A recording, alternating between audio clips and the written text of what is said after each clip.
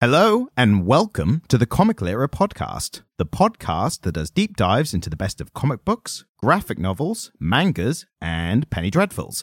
I'm your host, the soon-to-be known as Comic Stan, and with me as always is my magnetic co-host, it's Jamie. People might wonder why I laughed at saying magnetic. Why is that a funny word? It's not by itself. What is funny is the fact that this is the second attempt at a recording because of a faulty XLR cable. Luckily, most of my close friends are musicians, and so I was able to source a spare XLR cable relatively briefly.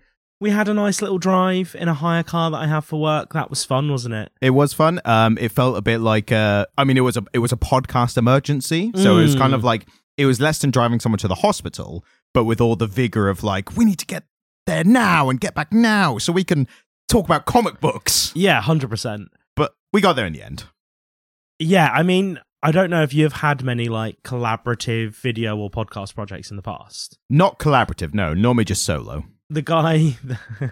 Why is that? Lion hand style, solo. The guy we went and got the XLR cable from. Yeah. I used to make videos about guitars with on the internet. And there is a day that we did an entire skit vlog because we had to go and like do the same kind of trip we just did. Right. We had to like pop to a guitar shop, grab like a string or whatever for a guitar that we were demoing, and then we ended up going to Aldi to get snacks, and I was recording it all. And the vlog of us taking a little break from vlogging was probably better than the actual video itself. See, I was going to make the point of that's actually good going to the guitar shop to get the string because that's inherently related to the topic. Yeah. But then stopping for snacks, I was like, oh, I'm going to take back my compliment because that's not but because my point was going to be we couldn't video this, like us going to get the cable and come back. So like, that's not comic book related. And we are almost exclusively a comic book podcast. It's just XLR cables not working. So there would have been no point kind of getting into it. We lost the banter. The banter is gone into the ether because that's how banter works. You can't recreate banter. Guys, if only. It was so good. It's probably our most intellectually stimulating conversation I think we've ever had. Yeah, it really was. We really put the world to rights in that 6 minutes before you realised the mic wasn't working. But the golden rule of podcasting is if you can't use it at 100%, then it's just gone. It's gone to the ether. Maybe it'll come back organically one day, but we'll see. We'll see.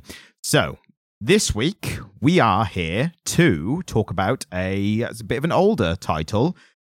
Basically, what's going to happen is every once in a while, we'll do an older one to basically appease Jamie's need for reviewing good content. Yeah, absolutely. As opposed to sometimes the middle of the road content. There was dissent amongst the ranks after all the superhero content, wasn't there? And that's fair enough. I wouldn't even say necessarily it's because it's superhero, but more because the quality... I mean, we've been into this. We've been into it 100 times, but is the whole modern... The most successful comics tend to be less creatively fulfilling and interesting than the kind of lesser known ones or some of the old classics. And that's kind of what we're doing here today. And you alerted me to the existence of this comic quite recently, and I was like, my guy, we have to talk about it. Well, just so we get the lore of the podcast correct, it was actually because we did a previous title that the artist did this. To hold the suspense no longer, we are talking about the Pride of Baghdad, which is I had all the stuff open a second ago. So it was written and published in 2006. Yes, written by Brian K. Vaughan, who we've done once before and is now joining the illustrious, esteemed halls of writers who we've done 2 works of. And he is by far, probably collectively, our favourite comic book writer after the man, the legend, Alan Moore. Who, if you do watch our shorts, then this comes out a month after.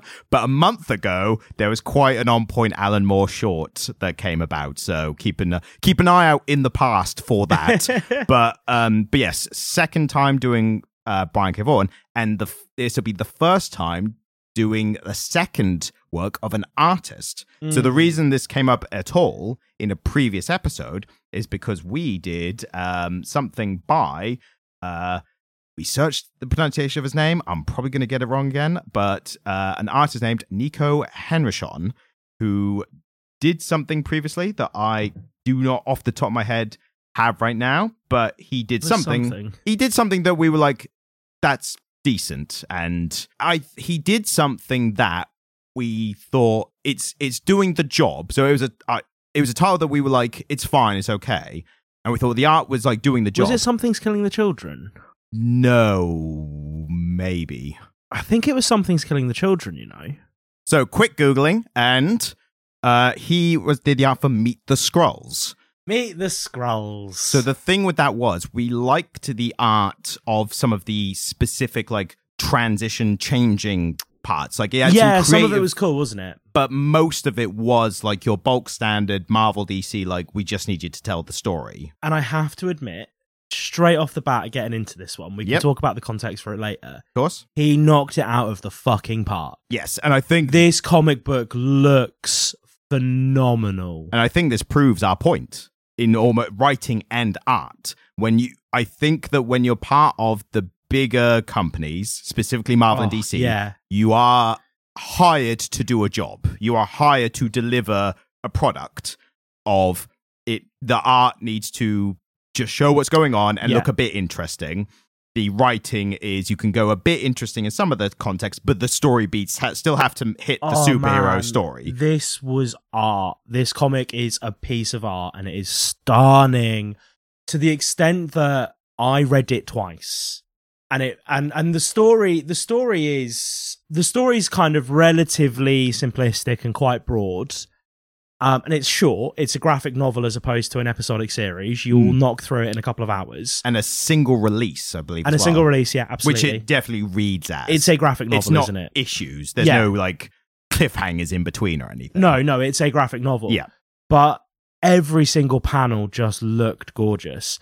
So should I give some context? Because I actually did a bit of like further reading on it. Well, so off the top of my head, I can give the context without having to read anything. Did you cheat the Jamie tells the story portion of the podcast? Yeah, because I'm fascinated by the story. Okay. And so I did some further reading. And so I know a bit about the book. I'm just going to mark it down as you cheated on the test. Okay. So the book was produced in 2006, which is kind of 3 years after the initial invasion of Iraq.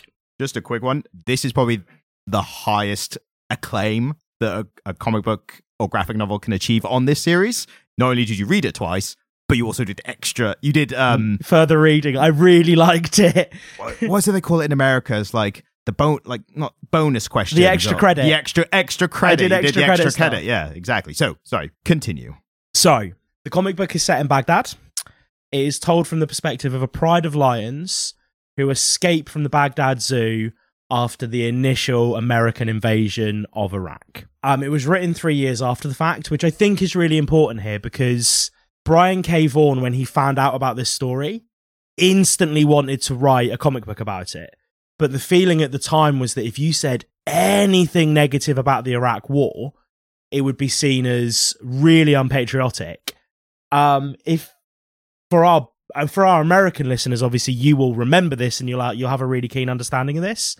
If you're British and you don't have an understanding of this, it's really good to go and listen to a TV show that Ryan and I have both recommended, which is Studio 60 on the Sunset Strip. Because that's set post 9/11 and it gives you a really, really good idea of what the feeling was in America directly after 9/11 and during the Iraq War. And so this is Brian K. Vaughan's retelling of a true story of a bunch of animals that ended up escaping from the Baghdad Zoo when the Americans invaded. That was the best answer you've ever given. And it shows, I'm saying it shows that you cheated. This is like when a student handed an essay, it's like, this is too good for your level. You've cheated. Like, dude, you got ChatGPT. I was reading Guardian and New York Times articles about the actual lions. I can tell you about the actual animals if you want. I mean, it's good that you did because I didn't. So, but they're not. We're flip reversing it for this week, you know? Yeah. So, one thing quick, while I remember, it's an interesting topic when you say about the lack of criticism, in media during the time. The first, I think, well-known instance of cancel culture was for exactly that. Yeah, 100%. Do you know who it was? No. So it was a group called the Dixie Chicks. Yeah, no, I'm familiar with it. Yeah. So they literally were abroad, some other country, and they said, by the way, we are American, but we don't support Bush's I think they literally call it like Bush's illegal war or something like that. And what makes that so prominent is that the Dixie Chicks were a country music act. Yeah. So their entire base were hugely pro-Republican, pro-war, pro-military, everything. So as soon as they said that, their entire base was like, fuck you, we're done with you, we won't come to your shows or listen to your music or anything. So the first instance of what is now assigned to the left of, cancel culture and all that was started, maybe not started, but was definitely like pioneered by the right. I think it's so fascinating because we do have a left-right divide in Britain, but not to the same extent that they do in America. And actually, when you get down to the nitty-gritty of it, it's still the American right that cancel things. So the cancel culture among people in the left is we get angry about stuff on Twitter and people get called out and kind of careers get changed. But anybody that gets cancelled by kind of woke culture ends up coming back and their career survives it, and that happens, A great example is Louis C.K., who is doing stand-up again. Yeah. When the right do it, people aren't allowed to do drag shows in libraries anymore. Yep. And you're not allowed to, access healthcare. Yep. The right in America are still incredibly potent, aren't they? Yeah. There's a larger conversation debate about whether celebrities and rich people, if they can actually be cancelled or not, for lack of a better term. And the actual issue of it is not my favorite comedian can't do stand-up for a year, but it's everyday people who lose jobs because of things they've posted. Have you ever heard of So You've Been Publicly Shamed? The John Ronson? Yeah. I've heard of it, I've not read it. I've read it. It's phenomenal. It's phenomenal. So for anybody who's not familiar with John Ronson's work, you should absolutely be reading some John Ronson. He is a British journalist who operates kind of on the fringes and is he gets interested in the topics that most people leave alone. I'm actually looking at a whole bunch of his books on my bookshelves right now. He wrote The Men Who Stare at Goats, which is a phenomenal piece of journalism, got made into a film that doesn't really do it justice. No. He wrote So You've Been Publicly Shamed, and he also did a documentary about porn. And his documentary about porn is fascinating, and it really cuts into what were the issues with porn in the noughties, just as it was going online and people were consuming it differently. John Ronson, highly rate him as an author.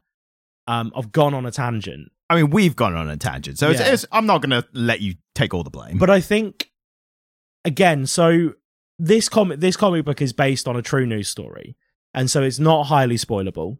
And so I've kind of given you the synopsis already. If you're interested enough from that, go read it.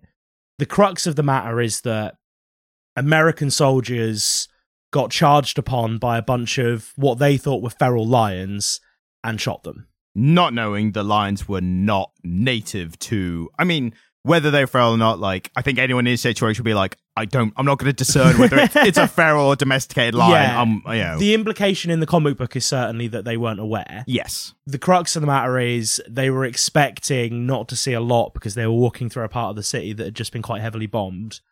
And what they found were a bunch of lions running towards them. And so, they acted in a way that, as a human being, kind of fucking reasonable. You see a predator run towards you, you have a gun in your hand.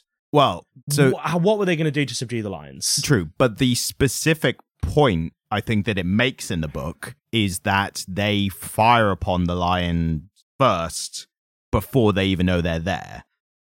And then they say afterwards, oh, they charged us.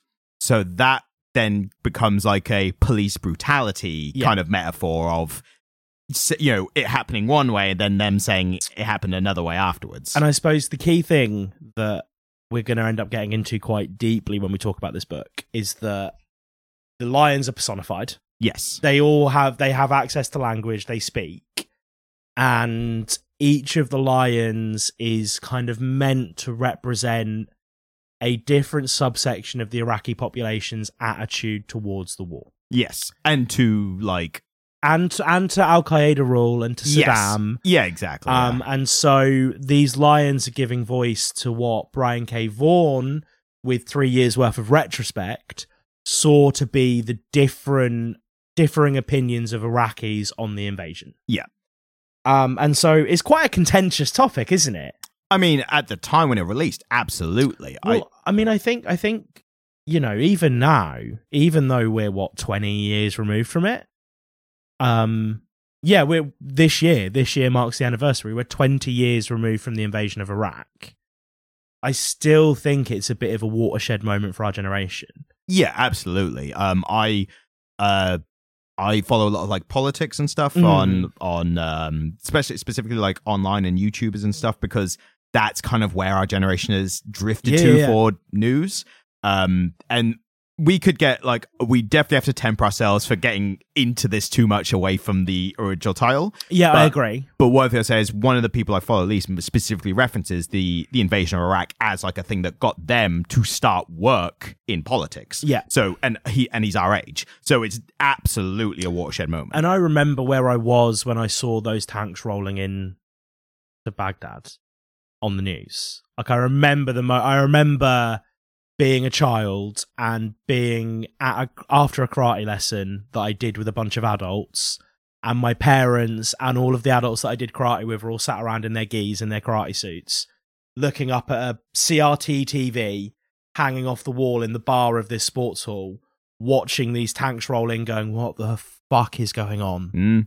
And so it's one of those early childhood memories where you start to realize there's a wider world around you. Yeah. And so I think specifically for people that are our age, the Iraq is our Vietnam, right? It's that first big international conflict where you realize that war isn't just something you learn about at school, it's something that happens, and it's not necessarily always just, and it's not simple, it's more complicated than just people fighting against the Nazis. You know what I mean? Yeah. It's so, and this comic book, I think, does a really great job of dealing with a really, really sensitive matter in a really nuanced way. Because, of course, we're looking at it once removed. We weren't even in America. We were in Britain.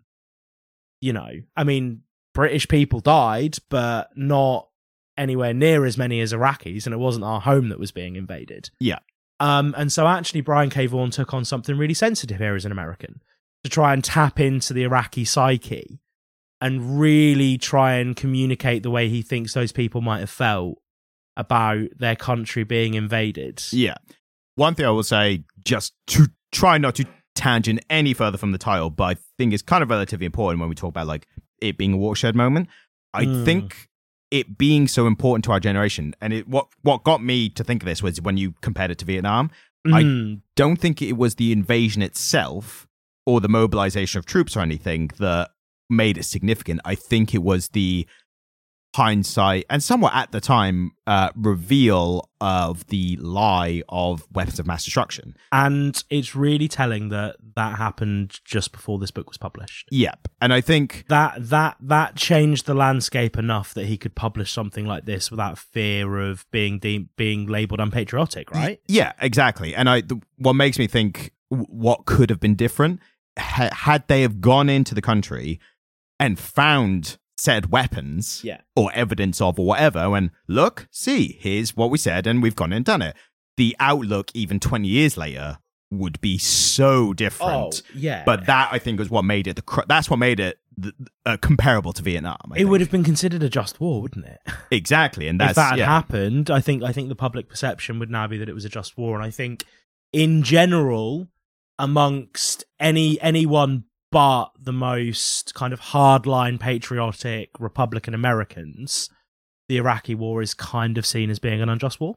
Yeah, across the board, even among the right now, because now the right use it as kind of like an anti-foreign policy example, and it's a weird one that left and right kind of overlap on without ever properly discussing. Like, yeah, I suppose you're right. It's become less of a partisan issue, hasn't it? Yeah, but that's the problem is a lot of partisan politics is like funding and supporting the industrial military complex, and there are people on the left and right who are both against that, but for different reasons. The left is more of like a let's stop bombing people in other countries thing, and the right are more like let's stop spending money to bomb people in other countries. Like that, it's kind of similar but different viewpoints to the same goal, if that makes sense. So how did you find the story? So one thing I'll start on, based on what you said, is the personification of the animals. I don't know if this is because of like an over-analytic reading or attempt at reading, but as soon as the start, I was kind of trying to gauge how intelligent the animals were. And I think this is kind of akin to like an Animal Farm problem. Right. Where...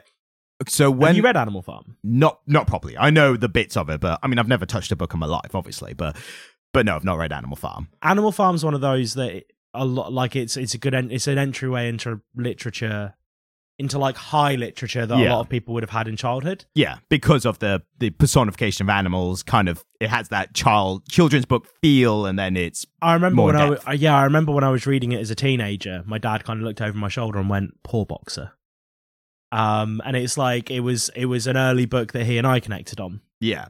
So in the beginning of this, when they were talking about doing a plan with was it the gazelles? Yeah. And so the female should have written down the names. Sonia.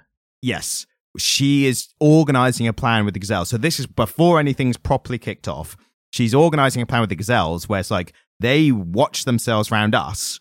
But when they're in there with you, they let their guard down. So if you can nick their keys, we'll get out. Or that basic plan. So reading that, my thinking goes straight to, so are these, in this reading, are these animals intelligent enough that if nothing had happened, could they have facilitated a breakout? Do you know what I mean?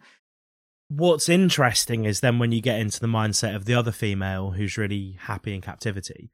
And I think, so there's a much older female who remembers more of life before captivity. And she's saying, actually, my life in captivity is much better. My meals are more regular. She said, we get fed meat once a week. We wouldn't have gotten that in the old life, in the old ways. And I think what that was there to represent was the fact that they probably could if they were all on the same page. But this is the problem you have in countries with broken regimes. Yeah. Is that you cannot mobilize enough of the population at once to peacefully overthrow a dictatorial government. Yeah. And just a quick warning, we are about to get onto the topic in the book of non-consensual rape, a part of this book that we go into why it's presented and the choices the writer made to put in as opposed to not putting in. So just a warning, we're going to talk about that for a few minutes. I'm going to put time codes in the description. So if you want to skip that part, go to the time code. You'll find where we've stopped talking about it. We've moved on to the book. The first thing I actually properly made a note of was it was quite quickly into the story that we got the older female's flashback to the time. Yeah. And that, I mean, without getting too much into it, it's basically a depiction of how bad life, like, for animals in the wild can be, short of possibly being eaten or not eating because you can't hunt. It gets into how essentially animal mating is for lack of a better term, very non-consensual for animals. And again, I think it taps into a very. And this is the thing, I think when you get into animal mating habits, you're able to remove yourself from it because they are non-human. But once you personify them and give them voices, that's really jarring. Yeah, and I will definitely put a trigger warning on this episode just for this bit. Yeah, because, that's what I was thinking. Yeah, no, absolutely, because it's a really challenging rape scene, isn't it? Yeah, and it's not showing it. It's definitely implying that that's what's about to happen before the flashback cuts out, which, thankfully, at least. It was so soon into the book that I was a bit taken aback by how soon it was. But then once I finished it, I realized if you're going to do that, you could only do that early on. It put me in mind of the way that kind of scene functioned in a Game of Thrones. Like how necessary was it to the actual story? Yeah, and I think obviously, yeah, and I think, have you read a Game of Thrones? Not the books. Have you seen the series? Like I said, I've never touched a book in my life. Right. So in a Game of Thrones, in Game of Thrones season 1, there is a scene of non-consensual sex between Daenerys and whatever his name is, Khal Drogo. Yes. In the book, that's a lot more jarring because obviously Emilia Clarke is an adult. Daenerys in the book is 11 or 12 years old. Yeah. And I think the feeling when that book came out in the 90s was that it was completely gratuitous. And I can understand that. I can understand people not wanting to be confronted with that in their fiction. But I think it served the same purpose here as it did there, which it gives you a very strong sense of setting. We are not talking about here and now. We are talking about a place where this happens and is accepted, right? Yeah. I'd say the difference, for me, I think it's really hard to pin it down, because on the one hand, it's more relevant to this, because if you are talking about animals in the wild, then it's factual. Whereas for a fantasy setting, even if you're trying to get across like the harsh reality of this fantasy world, there's still an element of you chose to put that in, or to the degree that it was presented. 100%, and it's hard to read, right? Yeah. It's really hard to read.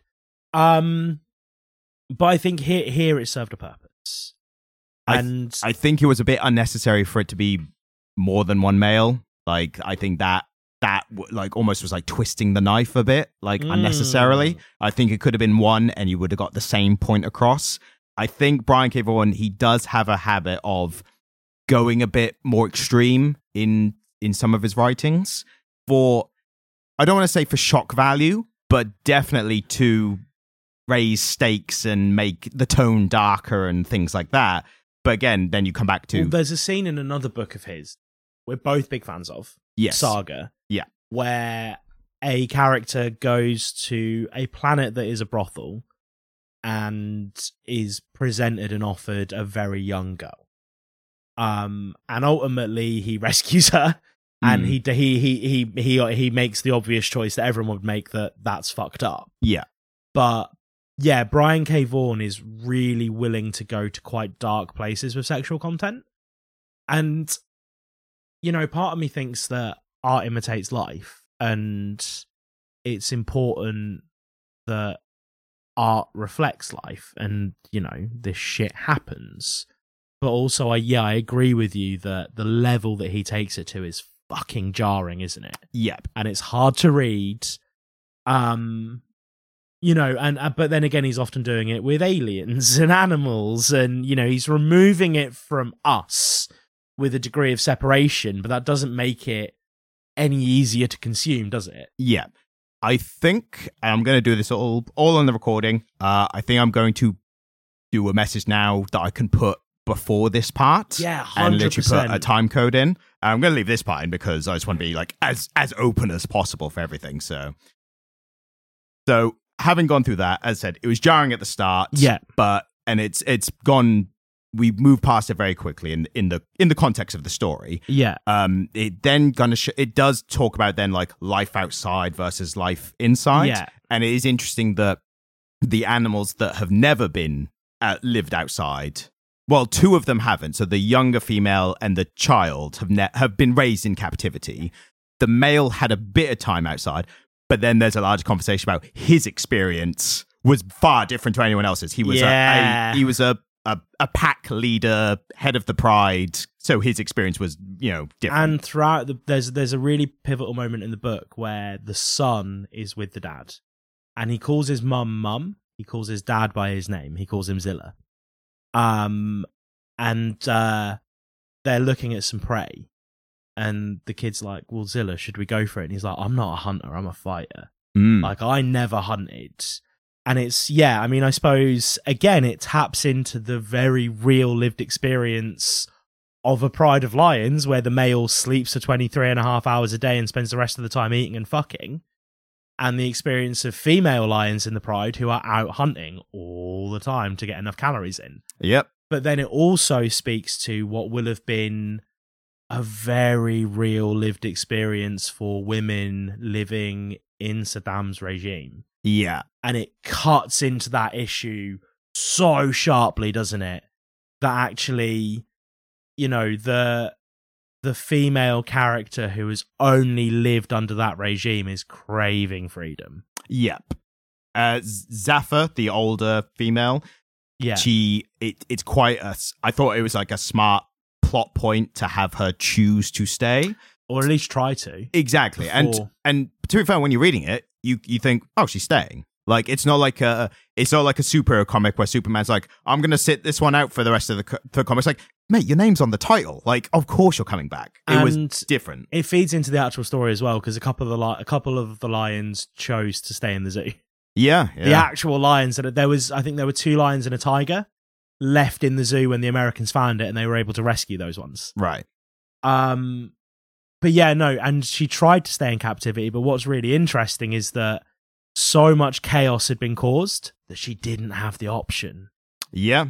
And I suppose that's the thing, that you read about a certain subset of the population after that invasion who were like, well, I was quite happy and comfortable under the old regime, and now my country's been torn apart by war, and I don't have that option. The Americans took that option from them. Yeah.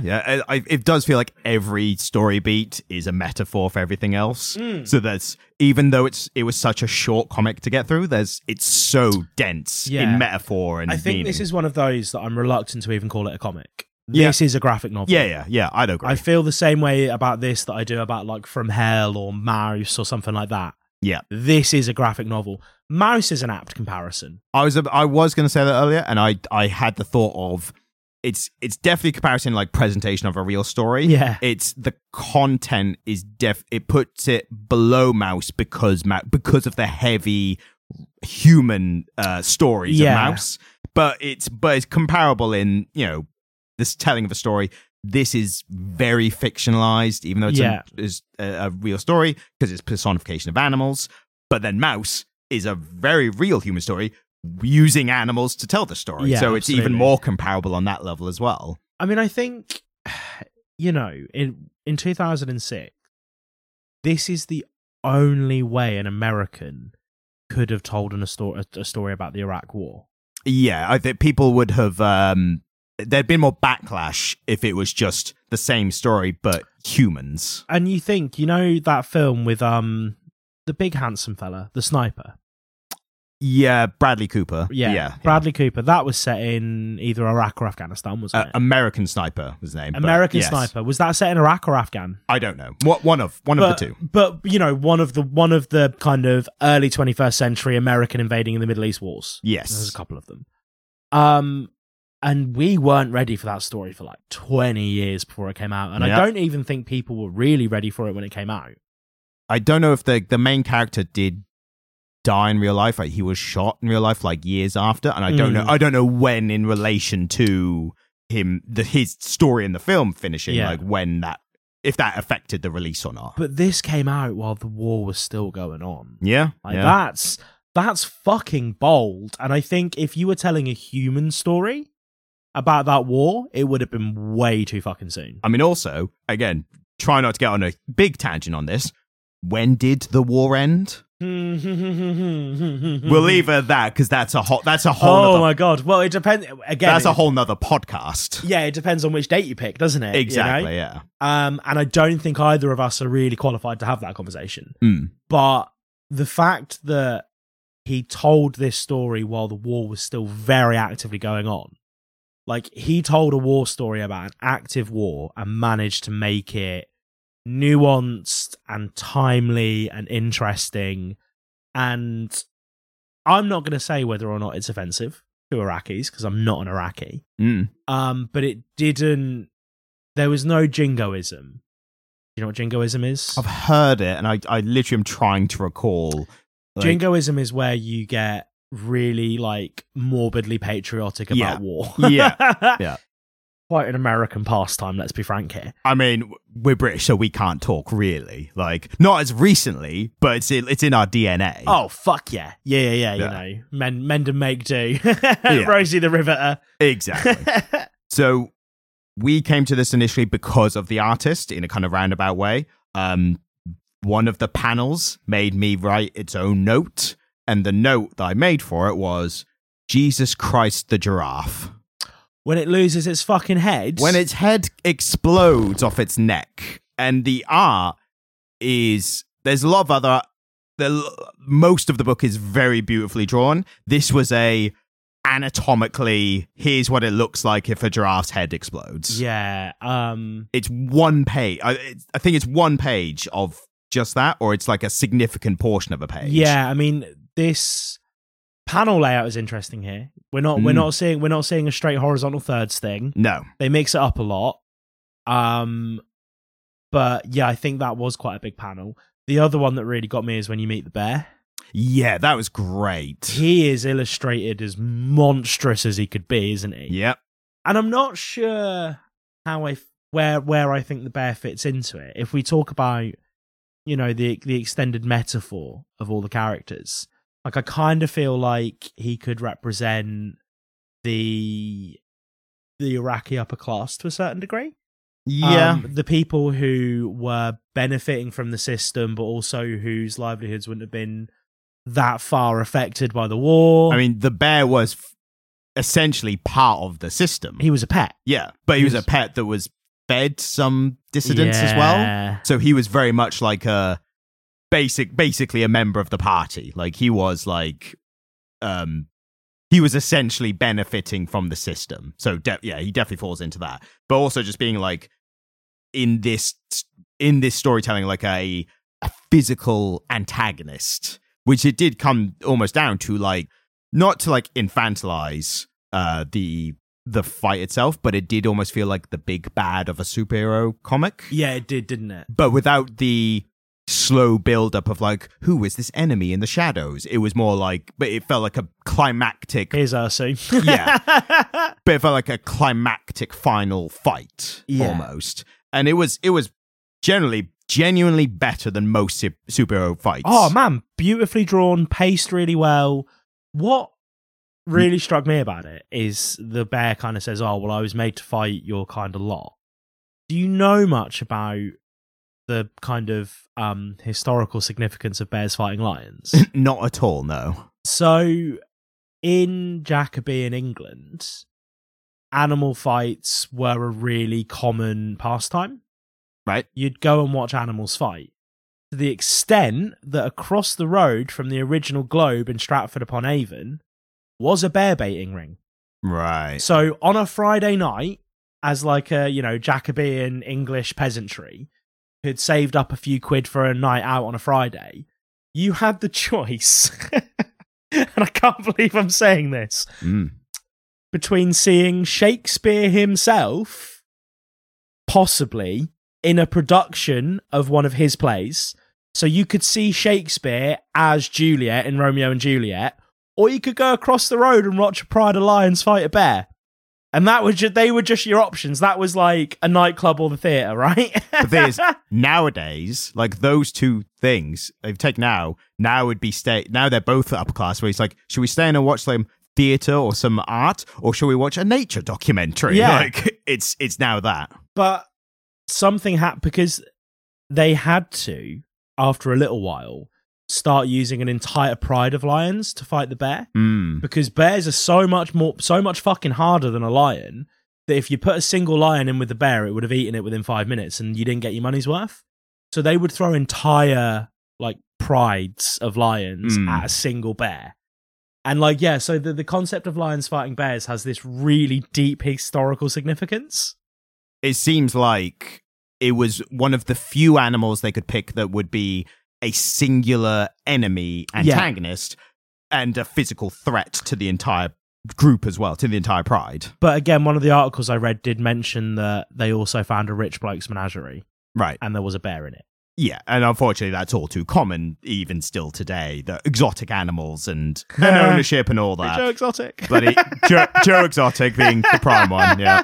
And what's the other? Carol Baskins, that one. Yeah. Killed her husband, whacked. The bit with the monkeys I thought was quite interesting. Yeah, right. Because they were a kind of like a smaller antagonist along the way. They tried to kidnap the cub. Yeah, exactly. And also mutilate him to make him look like them. Yeah, and also they were part of the original plot to free all the animals. Right. They were gonna, because obviously no one else had opposable thumbs. Yeah. They were gonna open the cages. Yeah. So when the younger female is like, we had a deal, like, you bastards, like, but it's definitely a plot point to get Safa, like, so she can't stay, so she had to leave with them.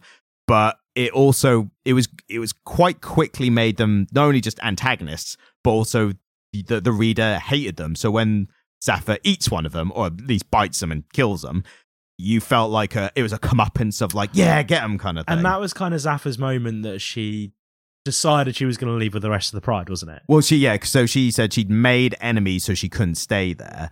But that's also interesting. It's like a bunch of monkeys versus one lion. I feel like I'd not to get into the old Jacoby. I think my money would be on the lion. Yeah, my money would be on the lion there as well, mate. Not going to get into like what would happen if 10 monkeys fought a lion. Like, we're not going to get into that. But it was like it was a plot point. It drove everything further. It humanized Safa even more. And it was like it was a bit of tension along the way. So I thought it was quite smart put together. Do you remember a TV show from the noughties where they used a simulator to simulate what two different historical factions would have done in a war against each other? So they're like, what if the Shogun era samurai fought a troop of Roman centurions, and they had teams who would work out how they were going to organize it, right? And they had a big computer simulated battle based on their inputs to work out who would win. Do you remember that TV show? It was a British TV show from like the mid-noughties. I have vague memories of it, so I probably did see it at some point. How sick would that be if it was just like, how many monkeys would you need to take on one elderly lioness? I tell you how the differences in what we were watching growing up is, as soon as you said like someone versus someone, what I thought was, and this is deep cut niche British reference, was I thought of Harry Hill being like, well, I like Shogun samurais and I like Roman centurions. Which do I like more? That is a bunch of Americans like, what are they talking about now? Harry Hill, for our American listeners, is a British comedian who had a medical degree. He was a doctor. He was a GP. He was a legit doctor. He used to wear these big, thick, trim glasses and a really high-collared white shirt. And his TV show was just complete nonsense, wasn't it? Yeah, and making two random characters fight. And people would just come out in the costumes and just like beat each other up for a bit. And it would be like, oh, I like King Charles, and I like, who could King Charles fight? Like a sponge. Like, it was that crazy. Yeah, I like King Charles, I like a sponge. Fight! Yeah. There was a good running theme in the story of basically the lion's not eating.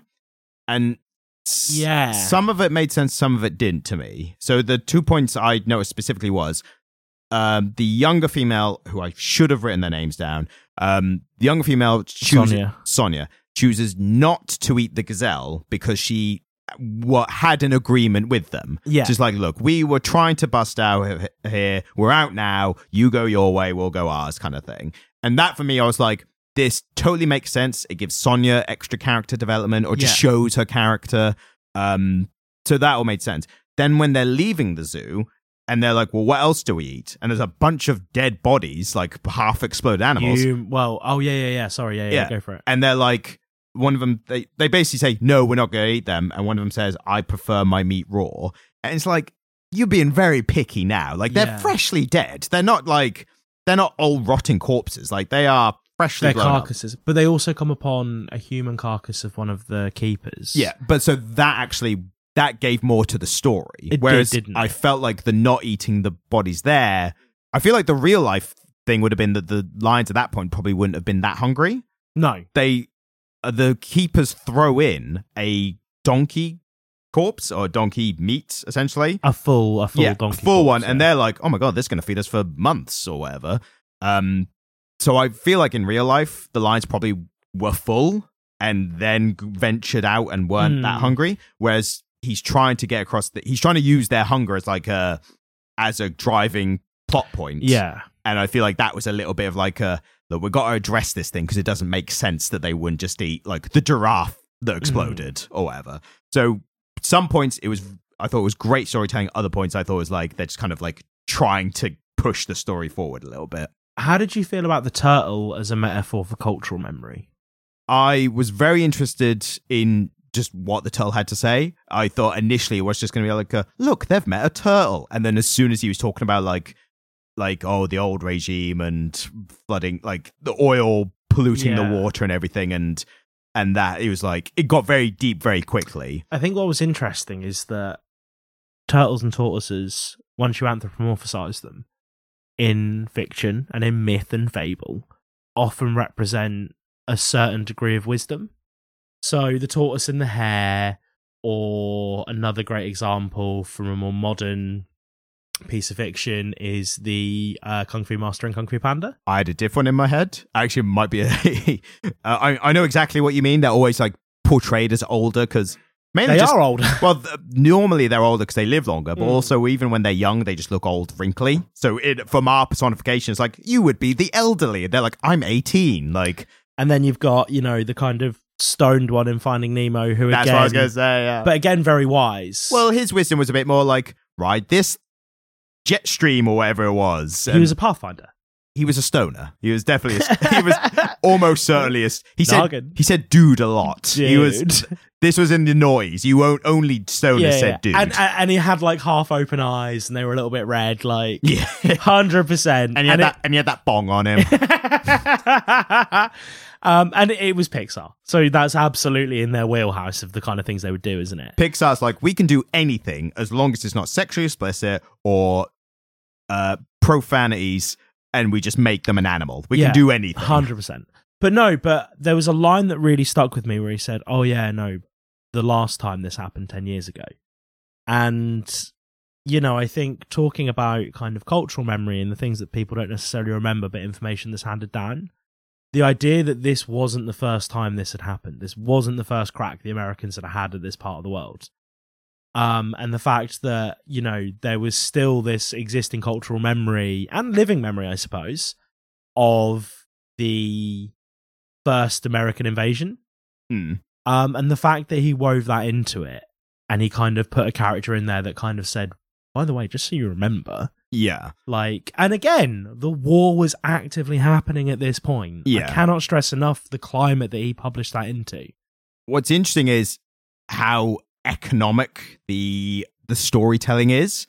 Yeah. It packs so much in a short time, and Brian K. Vaughan is great at delivering story fast enough, but also with always organic dialogue. Yeah. So a lot of, I would say lesser writers, but like it takes a great writer to do this. I think if you're not like a great writer, it's very tempting to put in like expositional dialogue that doesn't feel natural. He always delivers naturally. Hey, big bro. Yeah. It used to be like, how are you, my biological father? And then that turned into like, what are you doing, stepbrother? Like, which is for different reasons. Oh no, we went there. You know what's funny though? I looked up the names of the characters, and the younger female's name is Nor. So I'm not sure where you got Sonia from, but the quite different. I couldn't have been more wrong. But do you know what's even better? Yeah. The reason I looked it up was because in one of my notes, I addressed that character, and I didn't realize my autocorrect changed Nor to Noodles. So I looked at this one, which one's name is Noodles? That's a real insight into what you're typing into your phone. I'm doing a second podcast where I review packet noodles. These ones were salty, that kind of thing. If you would like to hear that as a Barely Literate episode, you can write in at comicliterate@gmail.com, and I will 100% do that. I reckon I could do an hour on noodles. But back to Nor, actually. Yeah, the stock pots. They're Yeah, great. the Nor salt. They make a really good base for a nice pho. I don't know if that's a British thing, nor if it's but if you write in, if you have Nor stock pots in your country, write in and let us know and what you think of them. The reason I addressed her, Noodles, obviously, is at that point when they are talking to the old wise turtle, is because the reason they're off doing that is because Nor and Zil go off the other direction because Nor, for lack of a better term, suddenly becomes very horny. Yeah, she asks him to take her. Yes, and it's because he basically asserts himself as like head of the Pride and that alphaness. And this is one of those things like our modern society, specifically male society, has totally misconstrued the whole toxic alpha as fuck. Well, like that alpha male terminology and all that. It's about how many Bugattis you have now. Yeah, or if you're in a Romanian prison or not. Yeah, this is it. Yeah, but the way that started was because of a study of a pack of wolves. I know. Yeah, no, I'm familiar with this. And that got taken into like, you need to be an alpha if you want to get women, because otherwise you're a beta cuck and fuck you. And then the person who wrote the original study was like, no, I was wrong. Like, I was wrong in my results. Like, their hierarchy does not work like that at all. But him saying wrong did not deter the alphas, I'm doing air quotes if you can't see, the alphas from, their rhetoric. But yeah, it was interesting that maybe that works in Lions. I don't know. I've never met a single person that I respect who has told me that they're an alpha. The roundabout way of telling me you don't respect me, Jamie. Well, but you are an alpha male. Thank you. Like, I get that. He's not. How dare you? Yeah. We will go to the nearest Weatherspoons and fight. You have Sigma energy, right? What's it? You have gamma energy. You just radiate. Superman. You're just the Hulk. Who is the ultimate alpha? Maybe, I don't know. I don't know how it works in Lions, if that's true or not. I don't know if that's one of those things that, like, someone who doesn't know would be like, oh, the alpha of the Pride or whatever, but... Oh my God. So, yeah, an aspiring young male will either fight the current alpha male, and if they win, that alpha will go off, usually to die. Or if they're not successful or they can't do it, they often just go off and form their own pride. Yeah. And so a pride, it's uncommon for a Pride of Lions to have more than a couple males. There'll be the alpha male and then the younger males, and they will either usurp him or go off to form their own prides. Yeah. It's uncommon that you'll have more than a couple of full-grown male lions in a Pride of Lions. Yeah. Where I was getting into earlier about what is the level of personification, like could the lions have broken out were they smart enough to arrange an actual breakout of the zoo? So we're treating them as human intelligence. Yeah. But then when you get a scene where Nor, or Noodles, as we should call her from now on, suddenly in front of a kid is like, yeah, I'm going to go have sex with this guy now. Yeah. Does that then break are we treating them like lions or are we treating them like humans? And she does a really human thing afterwards where she says, oh, well, you've used me as a vessel. Now you're going to go off with... And that's human personification. So human, isn't it? What I did think was great was that afterwards she's like, come on, let's go again. And he's like, I can't, the body is, the mind is willing, but the body is weak. but I think that's an actual thing in Lions as well. I think the males get tired very quickly and the females don't. They sleep a lot. I think that you do see a lot of like clips of like nature things where the female becomes aggressive to the male for exactly that reason. But again, this is the thing, is we're treating them as lions now for this part, but were we the whole time? Or, it blurs that line. And I think that's just an unavoidable problem with this type of storytelling. Yeah, when you're using animals to represent something allegorical. And it is so interesting, if I can deviate just a little bit from the book, the way that our allegorical perceptions of animals informed the way we studied them. Foxes are a really great example. Foxes have had a long-standing allegorical set of allegorical connotations. The Romans like to write about them. We like to write about them. I say we, like Celtic. You and me. We write about foxes. Celtic and Nordic culture, they're all over there. Yeah. And it really informed the way that we thought about foxes, even when we were scientifically studying them and some of our assumptions came up incorrect, right? Yeah. And so, you know, it's fun to see that relationship between the hard scientific elements and him representing these animals in their animalistic behaviors, and then the more human behaviors and the allegorical stuff that he's also doing. And that's a fun kind of aspect of this kind of fiction, isn't it? Yeah, of course. I thought that that actually informs then the later part where they see the wild horses. Or not wild horses, but there's like a herd of horses. Is that the collective term? A string of horses. A stable of horses. Is that one? Well, if they're in the stable, probably. If they're out of the stable, they become a string. 1 minute. I like collective nouns. I find collective nouns fun. So put your bets in. Yes. You can have a band, a harass, a herd, a stable, or a stud. Boom. I was right on 2 counts. You were, yeah. You did really well there. Herd was just a complete shot in the dark. Herd is the collective for any animals, or even people. You can say herd of people if you really want. No one's going to stop you. Oh, no. Collective nouns are very specific to the animal you use them for. I call everyone a herd of whatevers. Look, a herd of ants. Like, it works. It works. But so when they see the horses, the point that the females are going to have to hunt them down and chase them, and Zil makes the point of being like, I am too fat to chase them. And you made the point earlier, and I didn't know if this was a true thing or not, the females do the hunting and the lions do the fighting. Yeah. But what I got from that point, without knowing that, was that his life in captivity has meant he doesn't have the skills. Yeah. Even if the males don't normally do it, I feel like in the wild they would still maybe. Okay, then fair enough. You very rarely see male lions hunt.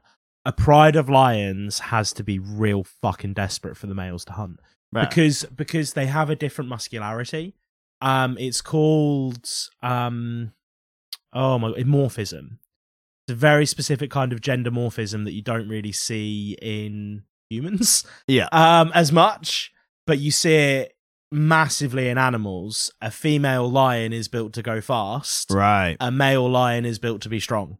Right, that makes sense. They are physiologically different creatures in their muscularity. But then the only thing that made me think differently is that they all fight the bear. So the females are, and they say like the female's like, I'll go up for his throat, I'll go for his balls, you know. Yeah, but emasculating a prey animal is a really common tactic that big cats will use. Also really common in honey badgers. Oh yeah, do you know what that is? It's not too specifically. I don't know if this is all animals. I know honey badgers, I think this is a big point of them, especially bulls as well. Yeah. Is they go for the artery in the legs, and that is literally by the balls. So there's a lot of... Once you bite the bollocks off a male animal, it's much easier to catch the rest. Well, that as well. But I think also if they open that artery between the legs, they'll bleed out very quickly, like extremely quickly. So I think, and that's with the honey badger as well, even if prey is bigger than it, it goes for that area, because if it could take it down by opening the artery, then it doesn't need to fight, basically. Don't get me wrong, female lions would be proficient fighters, but it's much less common that 2 female lions will fight each other. Right. When again with a predatory animal, the only time that a female is really likely to fight unless she's hunting is if you threaten her young, and then you are super fucked. But that's also generally across like mammals. Yeah, that's a mammalian trait, but less so with non-predatory animals.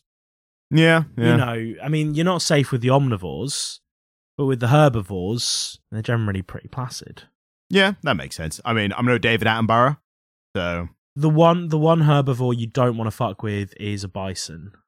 I mean, hippos, are they... Hippos will fuck your shit up. Yeah. They're the most... They more deaths per capita than any other animal, I think. They're the most dangerous animal in Africa. Dangerous animal in Africa in terms of direct action, whereas mosquitoes are because of malaria. Yeah. But if you take away the disease aspect there, I think they're number one. An animal I wouldn't want to fuck with is a giraffe. Yeah, they swing their heads like bloody maces. Their striking distance is incredible. Watching and when David Attenborough caught that was one of the first times that had ever been caught on film. Like, the extent to which David Attenborough as a popular intellectual has like broadened our understanding of animals is fucking incredible. And he barely does any of the work. He just turns nowadays. When he was younger, he was there behind the camera. Okay, that I understand that. Yeah, he got to a certain age. They were like, "Look, just calm down. We'll film your thing in peace." And do you know how he does it now? Voiceover. Well, yeah, obviously he does that bit, but he has such an extensive knowledge of animal behavior that he will write a script for a bunch of behaviors that he knows a certain animal will exhibit. Right? He'll script the full documentary. And then he'll send a bunch of camera crews out and be like, you need to get these shots. I know these animals do these things, so you just need to watch them until they do, because this is the narrative I want to show. And so it's kind of inherently dishonest, but it's incredible that he's such a good researcher and he has such a good understanding of it that he can say, yeah, I know a giraffe will do this if you watch it for long enough, and I think it would be really interesting to get on camera. So go find it for me. You know, if I was him, I would probably just phone it in at a point and be like, yeah, so in my research, giraffes ride skateboards. It's very rare. No one's caught it yet. So make sure you get that one. And then when they come back, it's like, yeah, we didn't see them riding skateboards. Like, oh, well, I guess you didn't do your job well enough. Yeah, you just didn't. You didn't document it then. I do know it happens. I saw it in Borneo. So we're 1953. We're near the end, and just touching on one little bit at the end, which, because my notes are chronological. I make them as I read them. But one interesting thing I've thought, again, coming back to the personification of the animals, the non-personification of the soldiers by not showing their faces. I thought that was a very obvious, well-done technique of, again, exactly as I just said, but literally just showing the backs of the soldiers. You didn't see a single human face. Exactly. Even the bodies later and everything. They were all face down. Yeah. And I suppose it's interesting because a lion probably wouldn't read too much on our faces. Like, large mammals, particularly predatory ones, mostly go off body language. And so actually, because we're seeing it from the lion's perspective, it makes a lot of sense that there wouldn't be much of a focus on faces, which is obviously a big driving force for us. But yeah, I mean, I think it helped as well because a lot of the human beings we were going to see would be American soldiers. I think the reason for it was because it kept the focus of the story on the animals only, in the way that the metaphor is on the civilians. Yeah. And it made the Americans and part of just the overall invasion. So it made the soldiers seem more of a part of like this force of nature that's just passing through and causing destruction. Yeah. So by not showing their faces, they are part of this overwhelming force entirely. And the other part of the ending was the epilogue, which stated it stated the story, which was 4 lions escaped from the zoo and were shot down by American soldiers. And then the next page, the last page, it says, just one line says, there were other casualties as well. I thought that was such a hitting line that just summed everything up. You know, I didn't read the epilogue. So, just so you know. Well, fuck. Telling you for the first time. Yeah. Fuck, live reaction, guys. Yeah, no, that's something, isn't it? I think it succinctly ties it all together, isn't it? That these deaths happened, and it by being so vague, it just tells you, it gets across the scope of how big the casualties and disaster was by just saying there were others as well. It doesn't, it's not that there was just 1 or 2 others, but that there were so many others that they can't get into. That's what that line said to me. And I suppose, you know, again, something that I've come back to so many times, but I think it's so important, is that we didn't even know how many fucking casualties there were from that war in 2006. Nope. We were getting really accurate figures of how many British, American, and Australian soldiers were dying. But in terms of Iraqi civilians, I don't even think we have a good number now. I think it was such a chaotic time, and that's why they can't really know. I think that's the problem. And inherently, one of the biggest problems of war in general. Yeah, fucking A. And to sum up this episode, I think we can all agree, war is bad. War is bad, kids. Yeah. Don't do it. Yeah. if you're a politician listening right now, don't do war.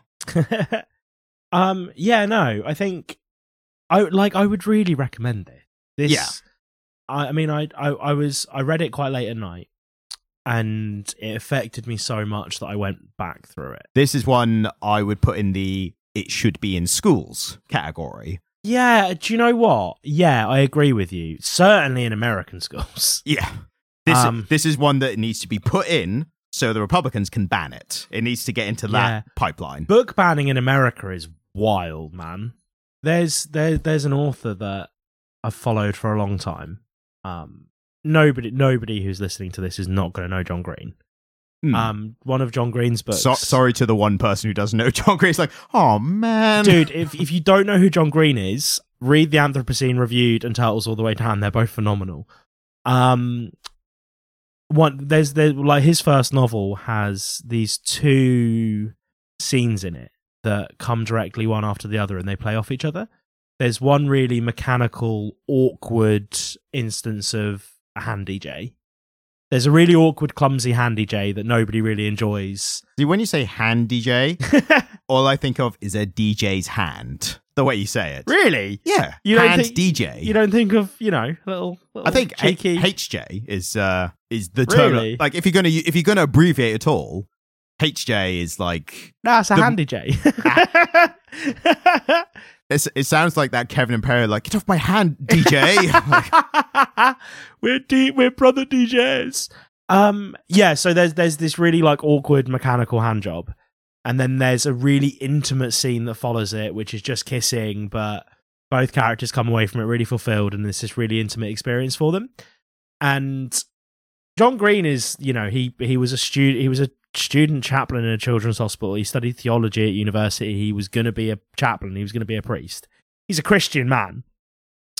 And the whole cut and thrust of those two scenes is that intimate kissing can be a lot more gratifying than emotionally devoid sex, right? Right. We are talking like 16, 17 years after publication. That book is still being banned from libraries. Right. And, kind of like, I mean, to hear him articulate it, he says, the argument is that when I make that argument, people say children won't understand it. And he says, well, stop condescending to teenagers. This is why the book is being taught.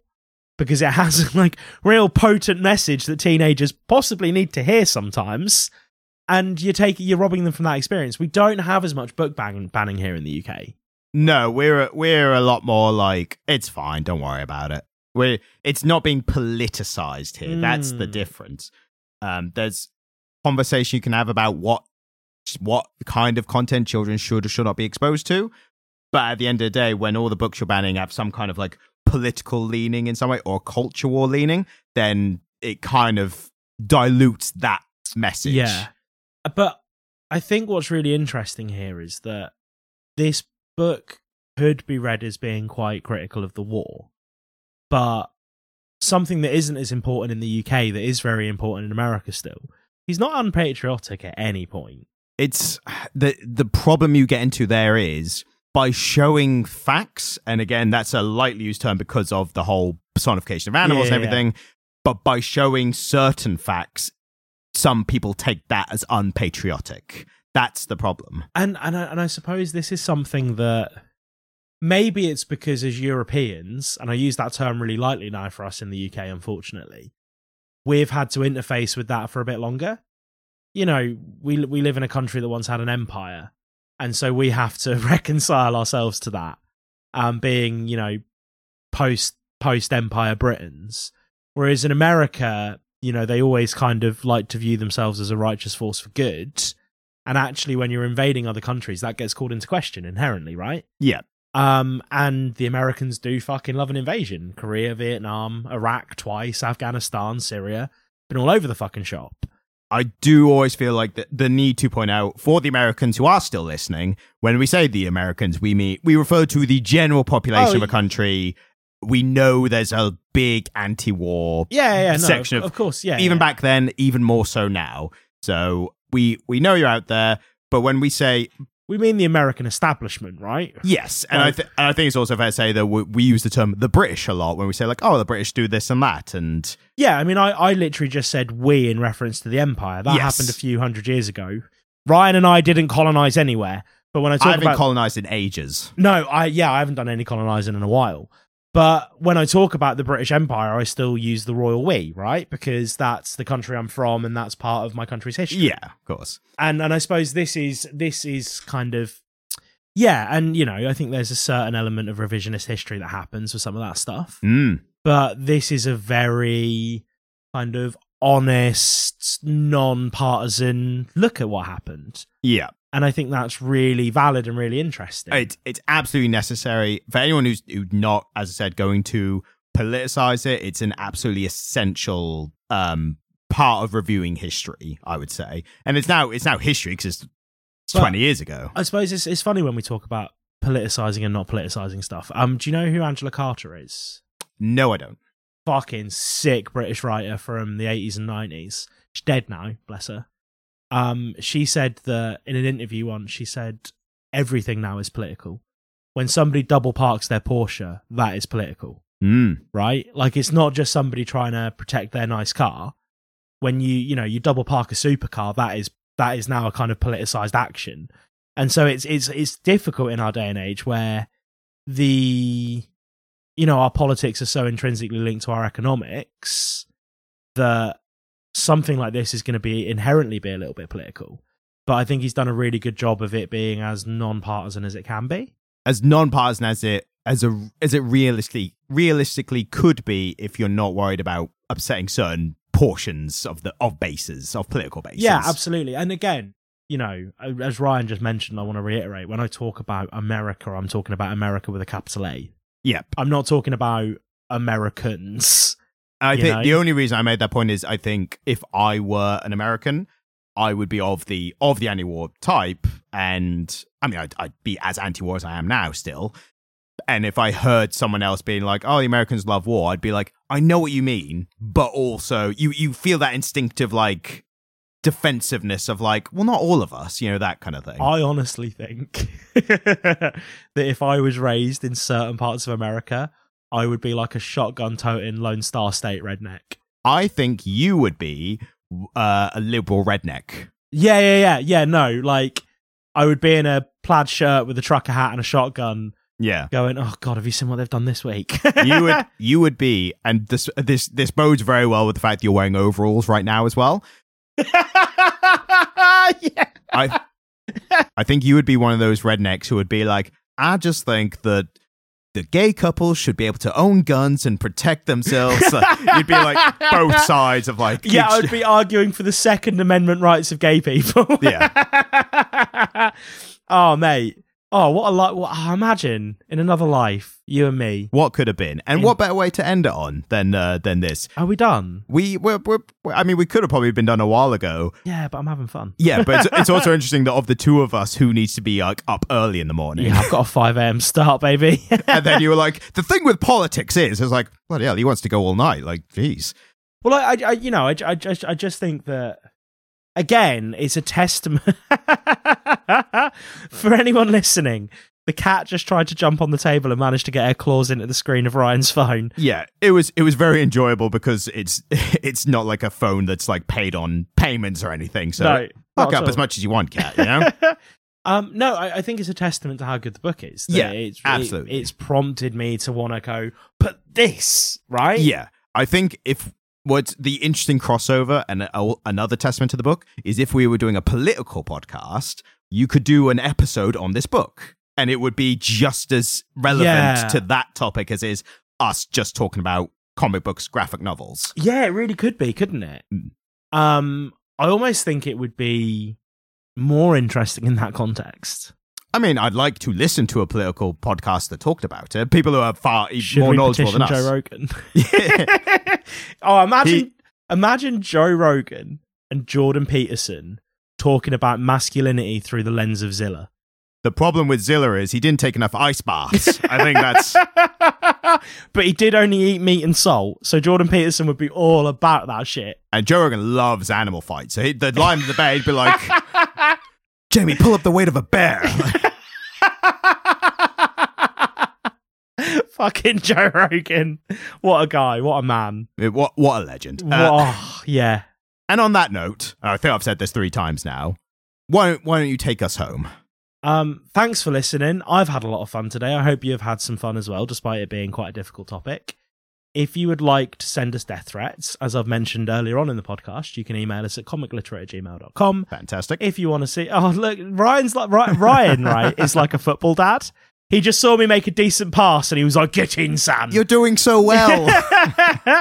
And then if you want to see a little bit... Well, if you want to see some choice cuts of our content, you can head over to the Comic Literate YouTube channel, and there are some shorts there, which are just Ryan's favourite bits that he's animated over. I like watching them every week, and you probably will too. 2 things. 1, choice cuts, I thought was a great reference to like carnivores, and you spoil it every time. That's the joke. That was the joke. Why do you do this? And the other point is there's probably not going to be a short about this episode, because I think most of the topics are not quite in like a, look at this funny little bit from our podcast, like the political climate in this day and age is distressing. I didn't get to make my flaming bush joke. I mean, do you want to now? That's what a vague thing to end on. It was never that funny. Like they were like, we're talking Middle East, biblical reference, also George Bush. It kind of fitted. God, but... that's so many points to like. Well, this is why I didn't say it. There was no good time to say it. If you happen to know a lot about politics and theology, I've got a cracking joke for you. Absolutely. Thanks for listening. Thanks for listening. Goodbye.